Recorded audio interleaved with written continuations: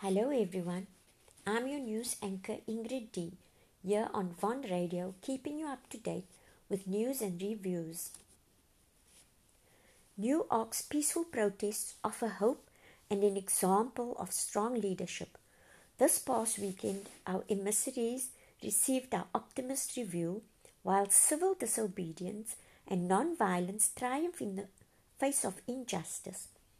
After sharing some of the philosophies and leaders of non-violent activism, today we focus on New York, a city that is serving as a non-violent beacon of hope during the protest for racial justice.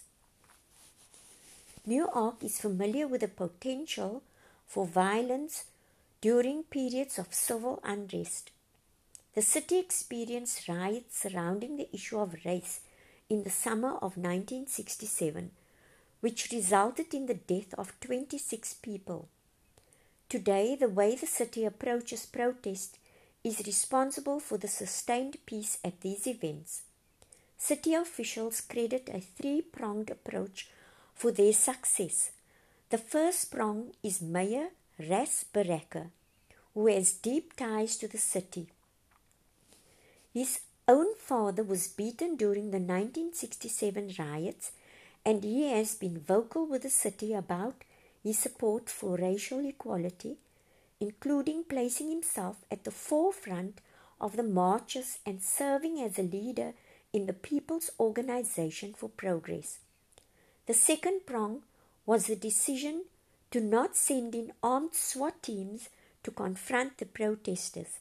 The decision not to militarize the protest response has reduced the potential for violent interactions between police and protesters. Lastly, the creation of the New York Community Street Team, formed by Baraka in 2014, has been instrumental in ruling out potentially dangerous situations and individuals. As we discuss in our other story today, some groups have been using the crowds of the protests as a guise to provoke violence against peaceful protesters and vandalize the city.